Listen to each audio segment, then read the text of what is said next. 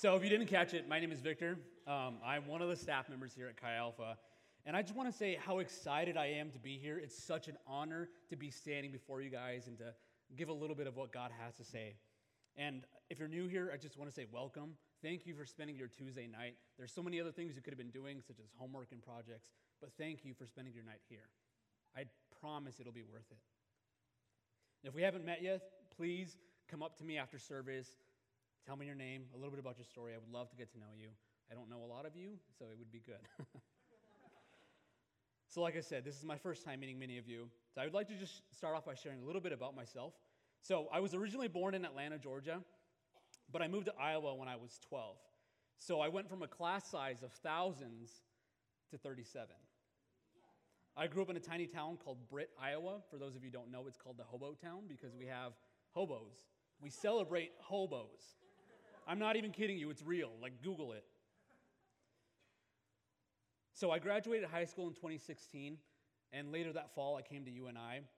And I actually graduated from UNI with a communications major in this past year. So I know I look like I'm 30, but I promise you I'm only 23. This is my second year working as a Chi Alpha missionary, and my first year working as a full-time staff member. And I'm incredibly blessed to be able to work with college students. I'm blessed to be able to work with you guys and get to know who you are and hear your struggles and hear your ups and downs. It's an amazing journey. It really is. I'm also happily married to a wonderful woman named Lexi.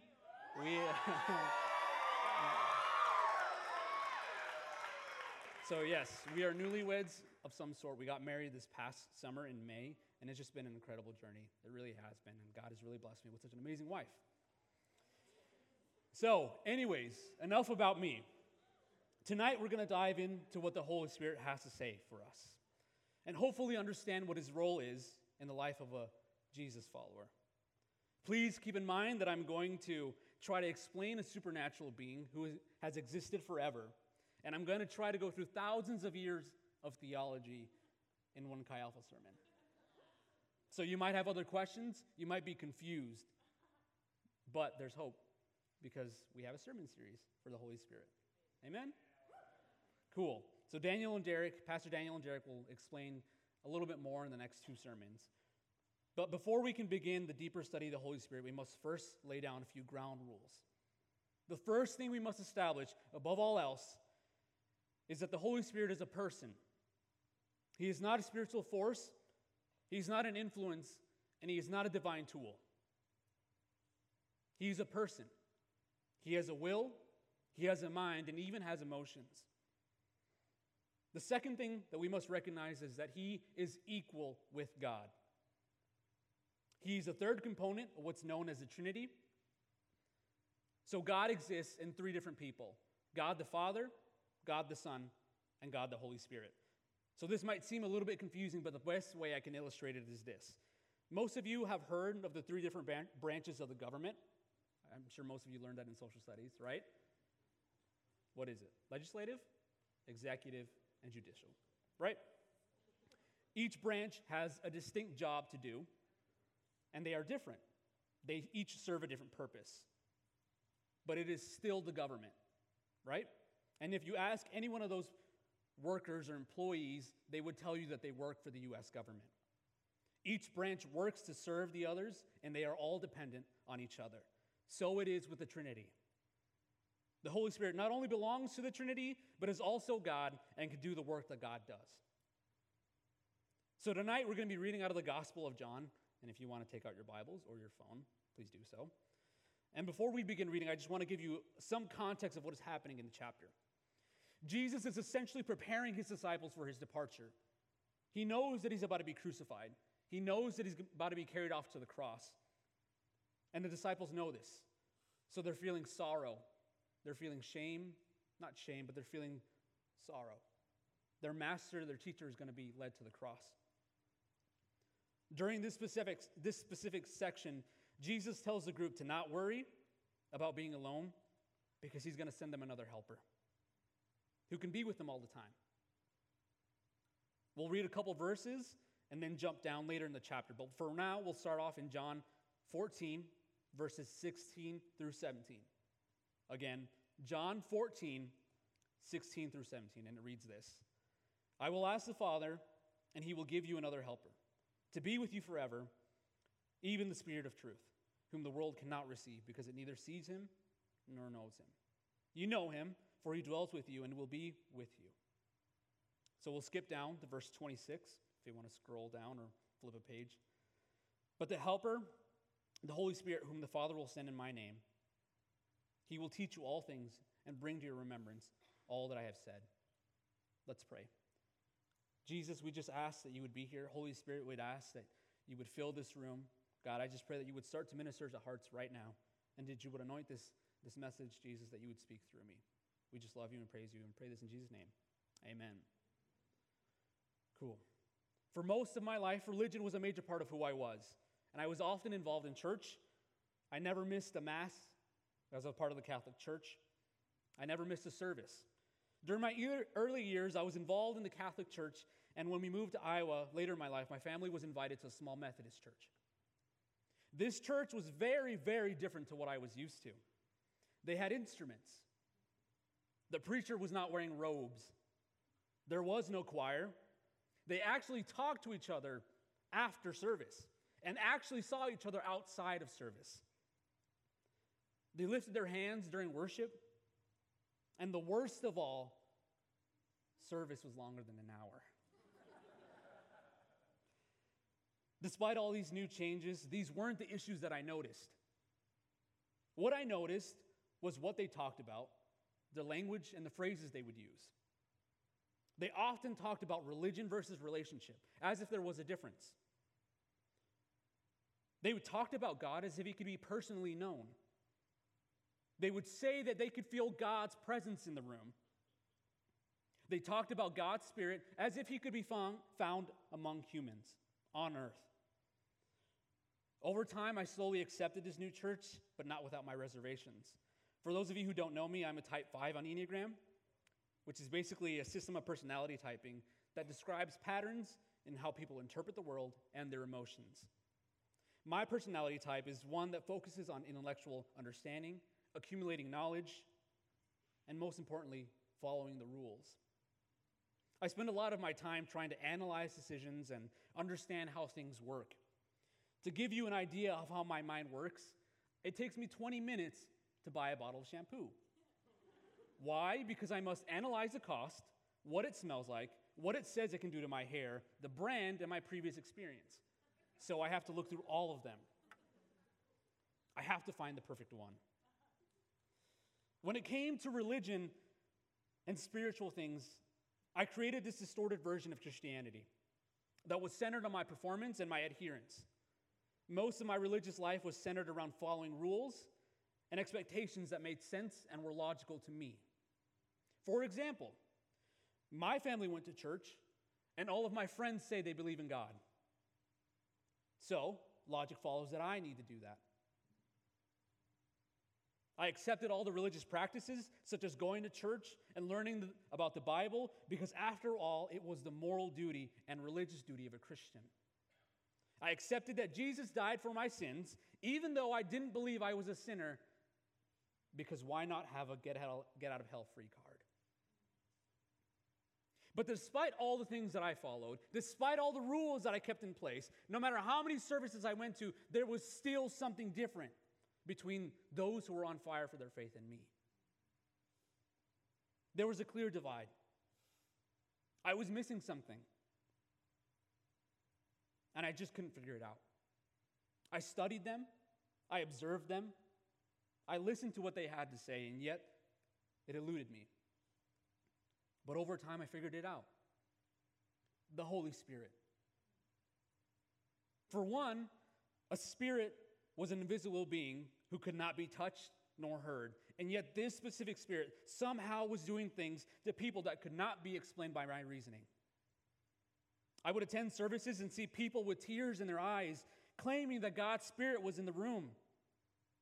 I would witness people getting healed from various diseases and illnesses. I would hear people talk about their encounter with God and how it radically changed them. No matter how the Spirit moved, it just didn't make sense to me. Holy Spirit not only eluded my logic and my reasoning, but he invoked a sense of frustration. I would often believe that he was unfairly avoiding me, robbing me of a powerful blessing or experience. Or I would tell myself that what he was causing people to do and the way that he was working through them was just too radical for me. I admit to even this day, I still struggle with truly understanding the role and power of the Holy Spirit. And in fact, is the part of my faith that I admit that I neglect. I firmly believe that some of you in this room can relate with me.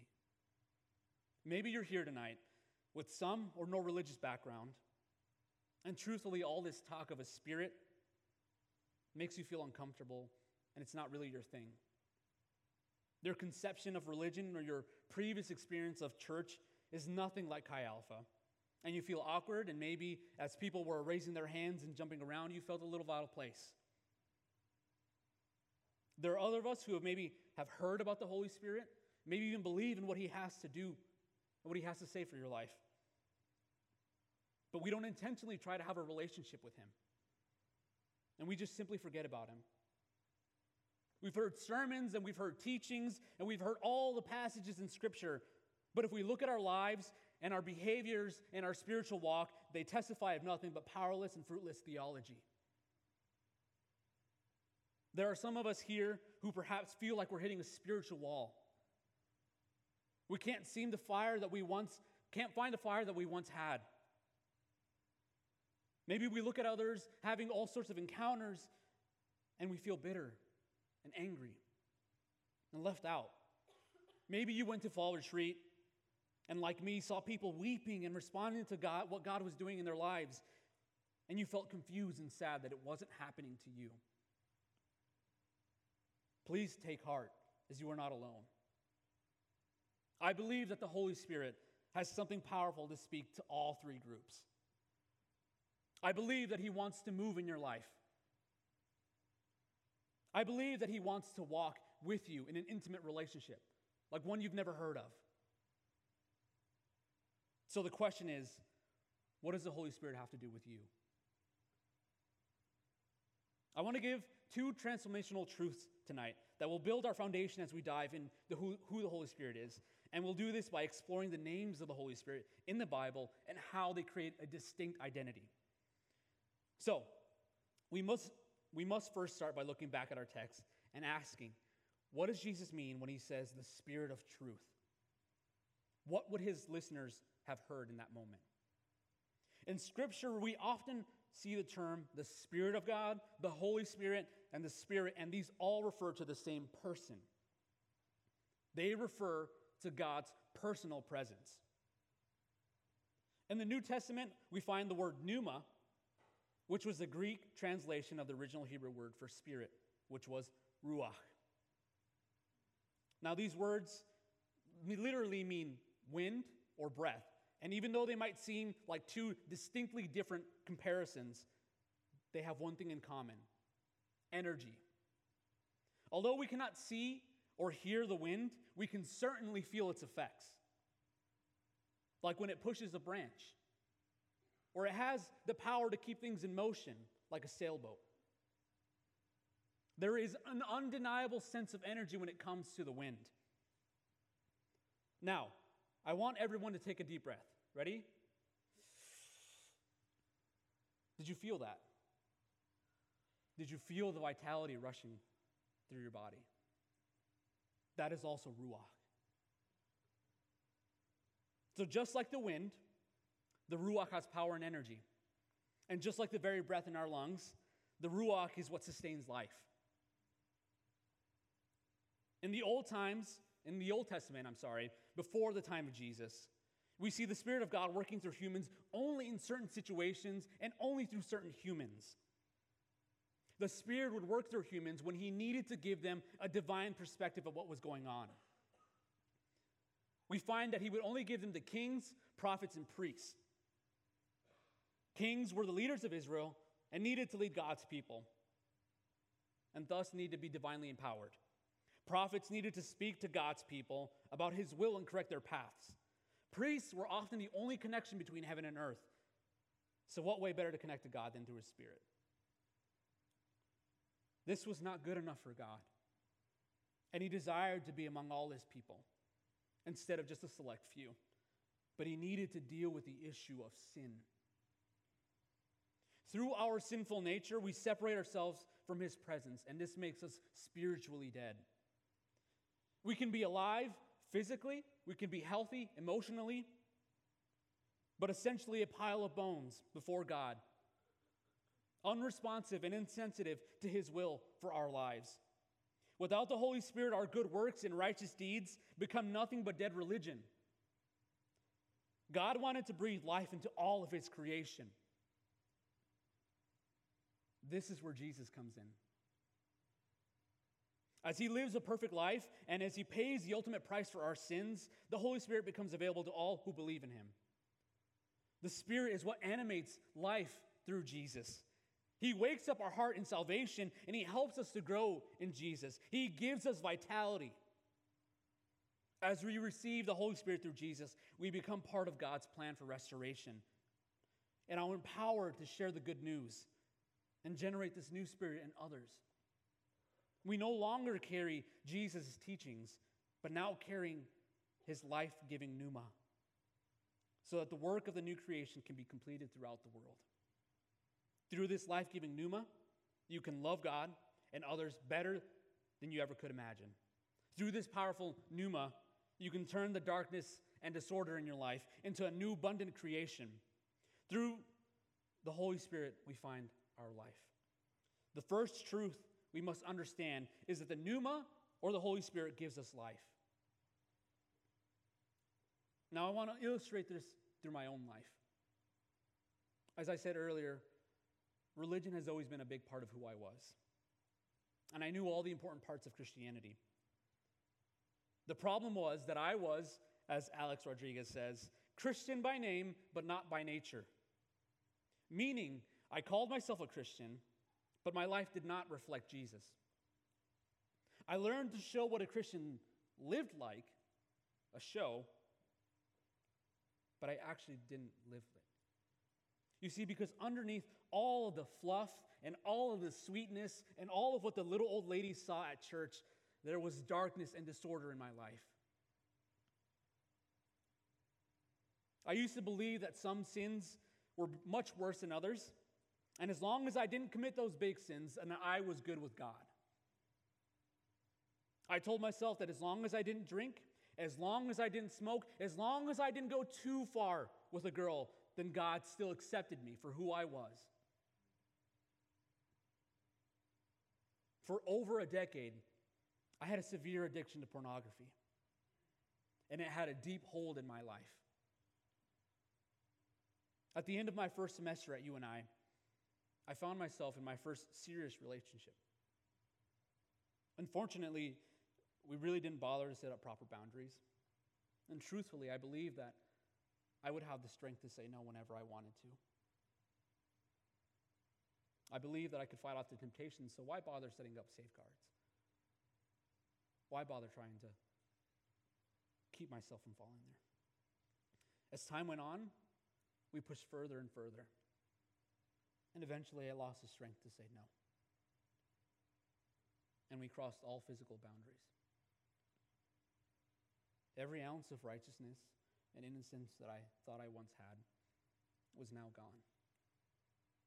I had dug myself into this deep pit of despair and shame and guilt. But I couldn't let others see my shame. I couldn't let others see the guilt that I was feeling inside. So instead of trying to crawl out, I dug myself deeper, and I hid in the darkness. We continued to cross physical boundaries, all the while lying about what was going on in our relationship for almost 2 years. I would look into the mirror, and I couldn't recognize who was looking back at me because I was so far gone. I was a dead man walking. Everything seemed to stack up against me. My sin started to stack up against me. Lie after lie, sin after sin. It was this towering, just monument of my sin. Then one day it fell on me. One day it came crashing down. Pastor Daniel and Derek eventually found out what I had done, what I was doing, and what had happened for the past couple of years. And I hit rock bottom. There was no hope for me anymore. I was in the light. The darkness in my life was too big. I was too far gone. But thankfully, my story didn't end there.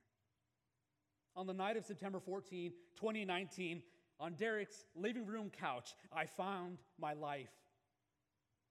As I sat there weeping over my sin, and I felt the shame and guilt, I remember I was sitting there on the couch, and Pastor Daniel walks up, and he sits down in front of me, crisscross applesauce, a grown man. And he sits in front of me, and as I'm sitting there weeping and just hearing all sorts of voices, like, you don't deserve to live. God is done with you. He sat down in front of me, and he said, hey man, I want you to know something. No matter what you've done, no matter how many times you've messed up, I will never look at you any different than the first day that I met you. Although Daniel was trying to just be a good pastor and do the most loving thing he could, Jesus was speaking through Daniel. I no longer understood the gospel up here. It hit me here. As I came to the end of myself, I came to face to face with the radical grace and mercy of Jesus Christ. And in that moment, the Ruach of God made me a new creation. So now that we understand who the Holy Spirit is as a pneuma and how he gives us life, when we decide to say yes to Jesus, we can focus on what he does as a parakletos, which is a translation we find for the word helper in our text. But it can also mean comforter. It can also mean advocate. It can also mean legal counselor.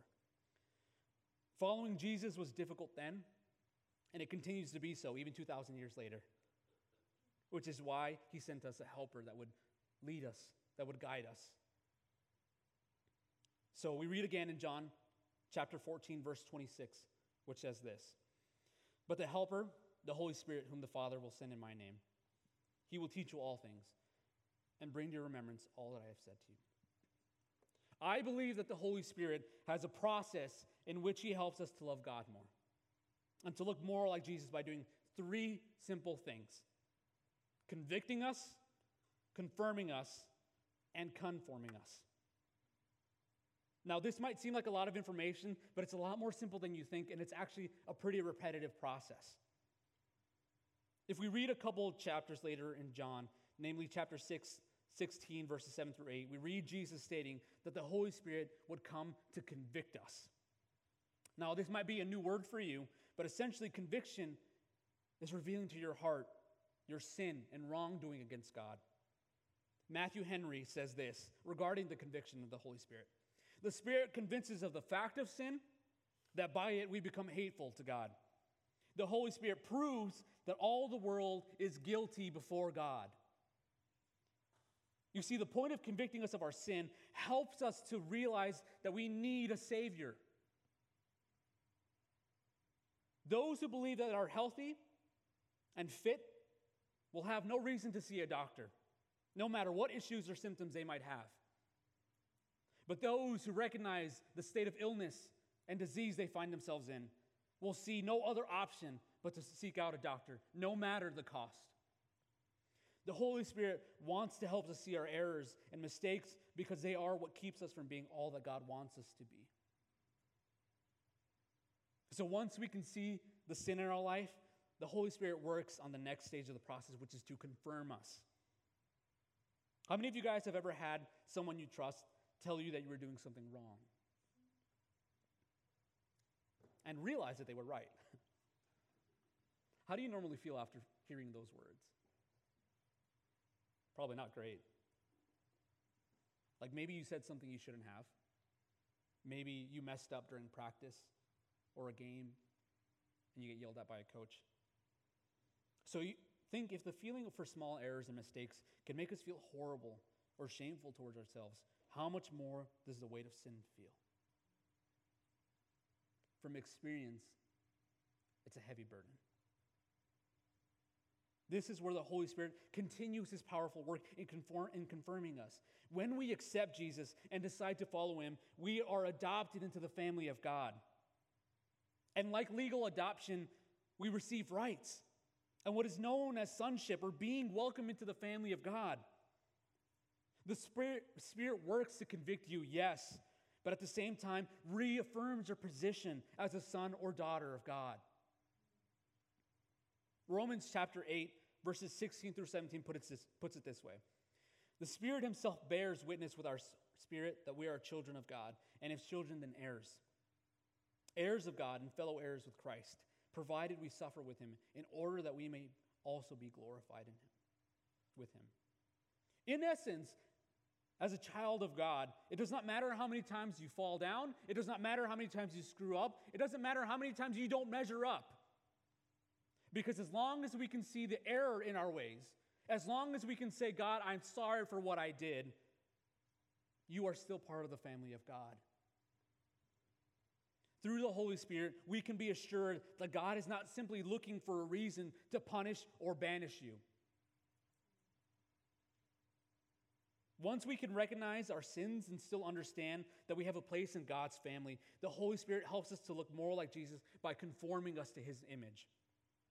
Paul shows us how this process works in Romans chapter 8, verses 5 through 7. For those who live according to the flesh set their minds on things of the flesh, but those who live according to the Spirit set their minds on the things of the Spirit.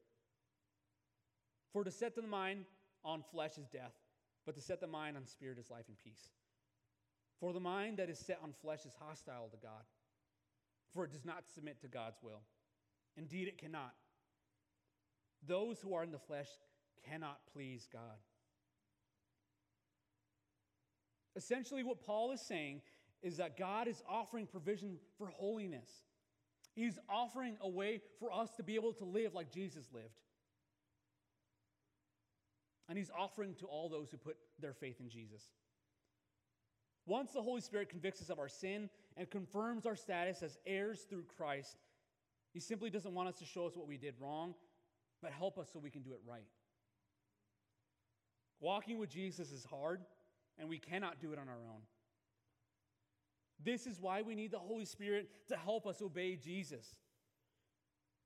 The Spirit becomes our strength to overcome our sinful nature and becomes our teacher for how to do it. The second transformational truth for tonight is that the Parakletos, or the Holy Spirit, empowers us to live like Jesus. So as I said before, this is a process. And it's never fully completed in this lifetime. And for myself, life did not get easy all of a sudden.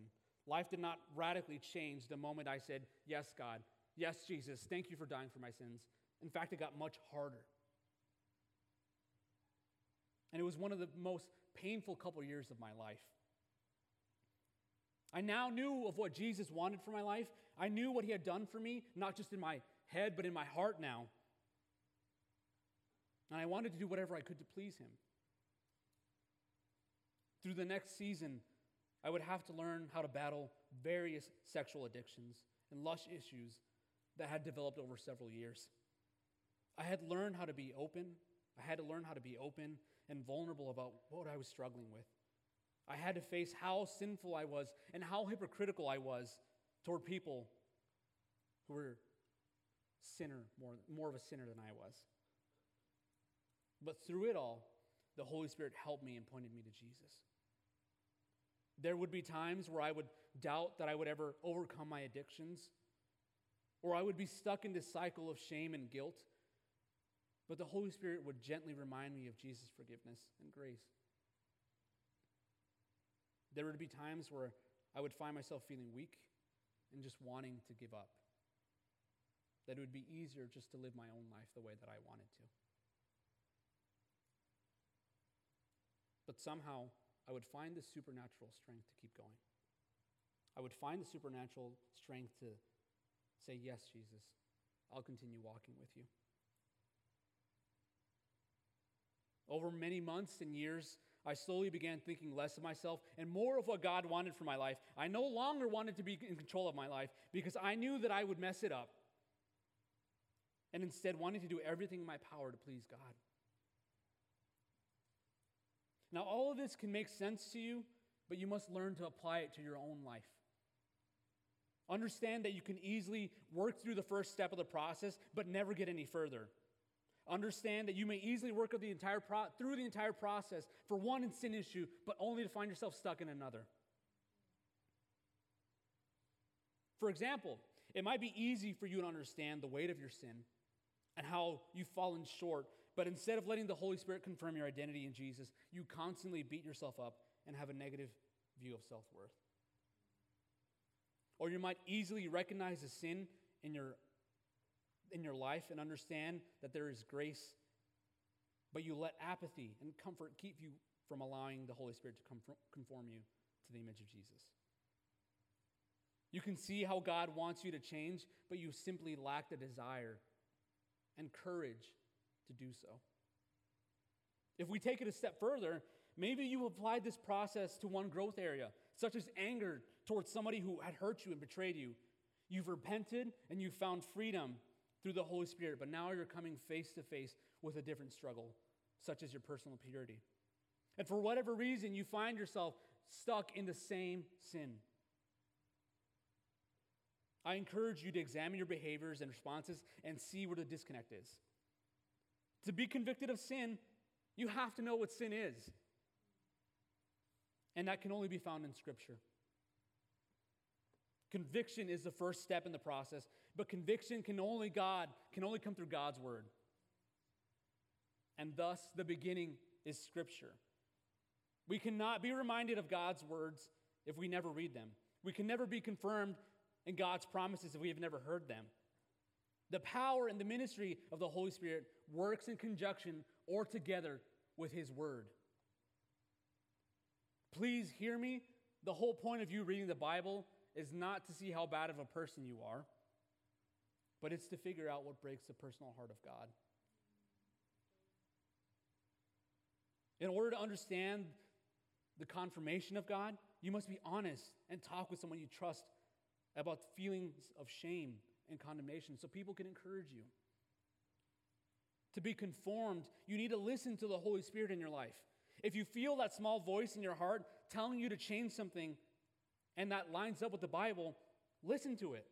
For example, if you feel the Holy Spirit tells you to delete a certain app, spend less time playing video games, or end a relationship. If you're looking for a sign, this is it.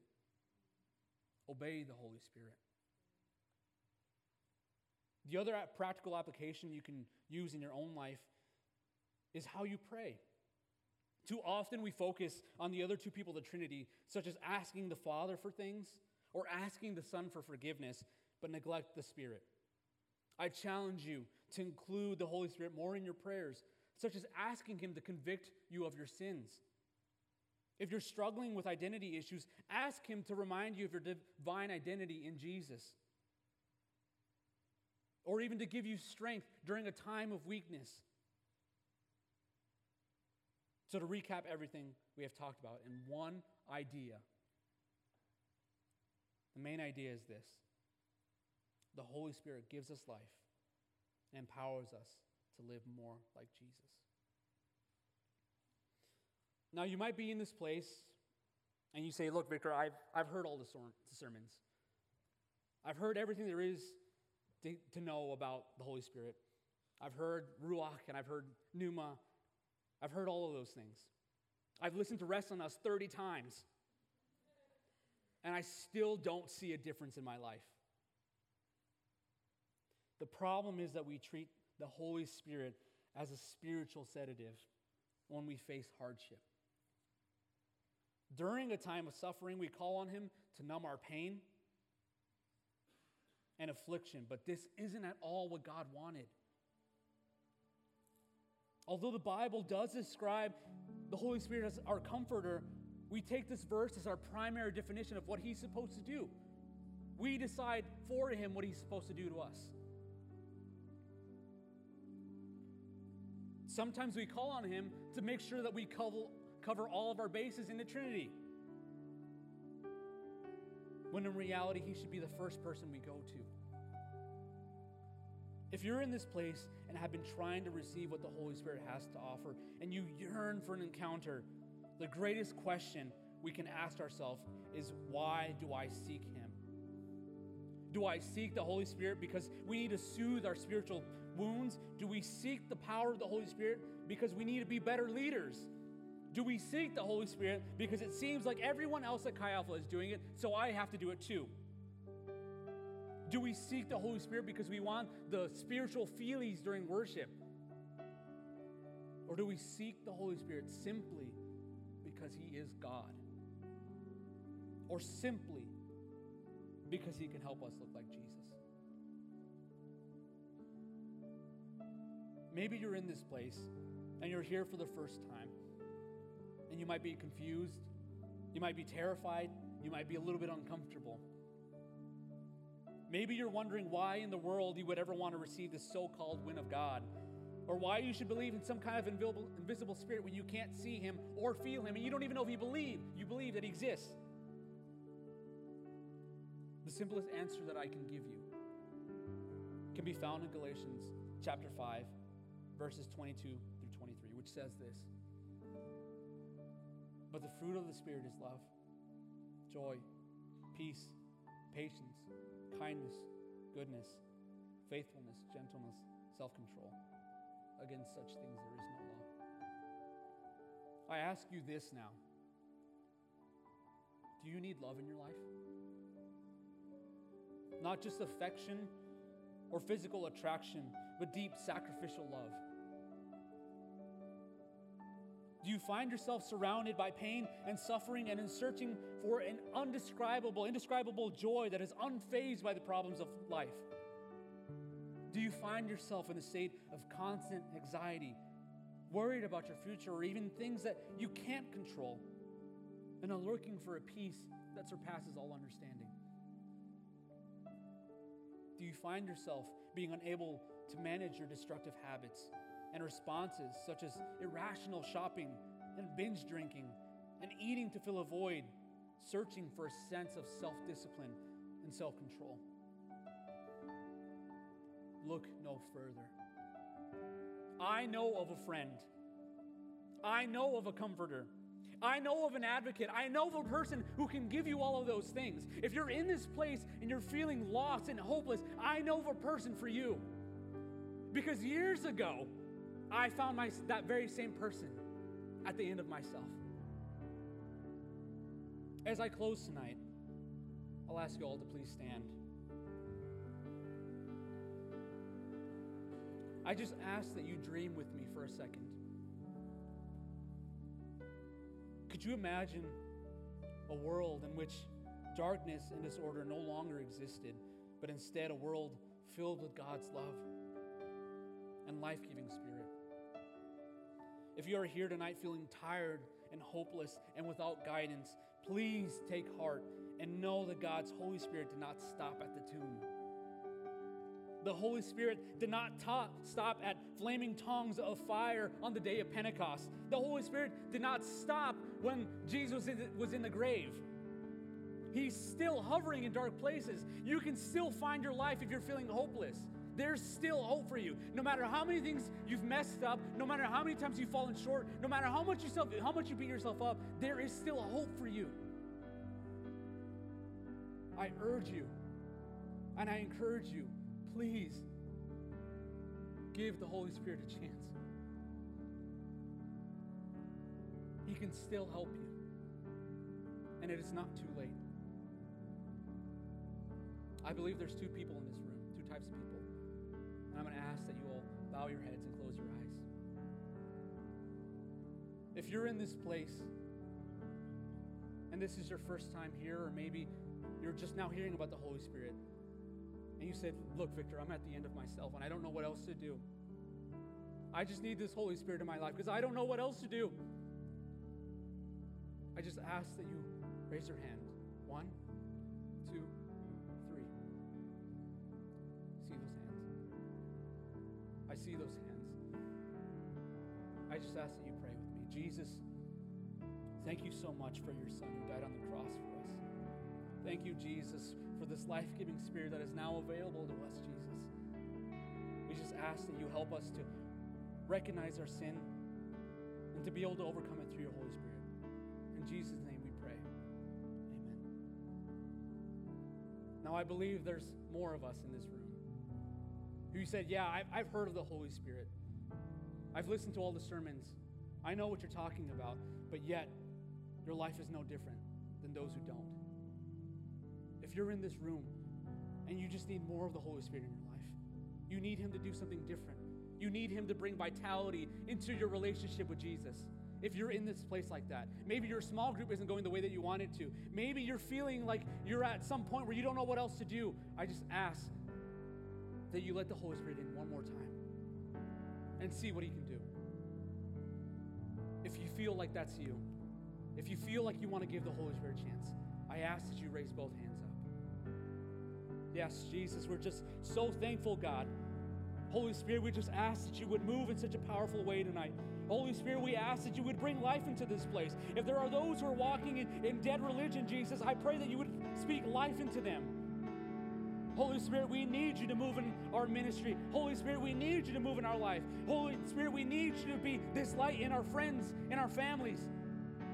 Holy Spirit, would you be here with us? We pray all of this in Jesus' name. Amen. As we worship one more time, I ask that you would pray to the Holy Spirit. Invite Him into your life. Ask Him what He has to offer to you. Let's worship.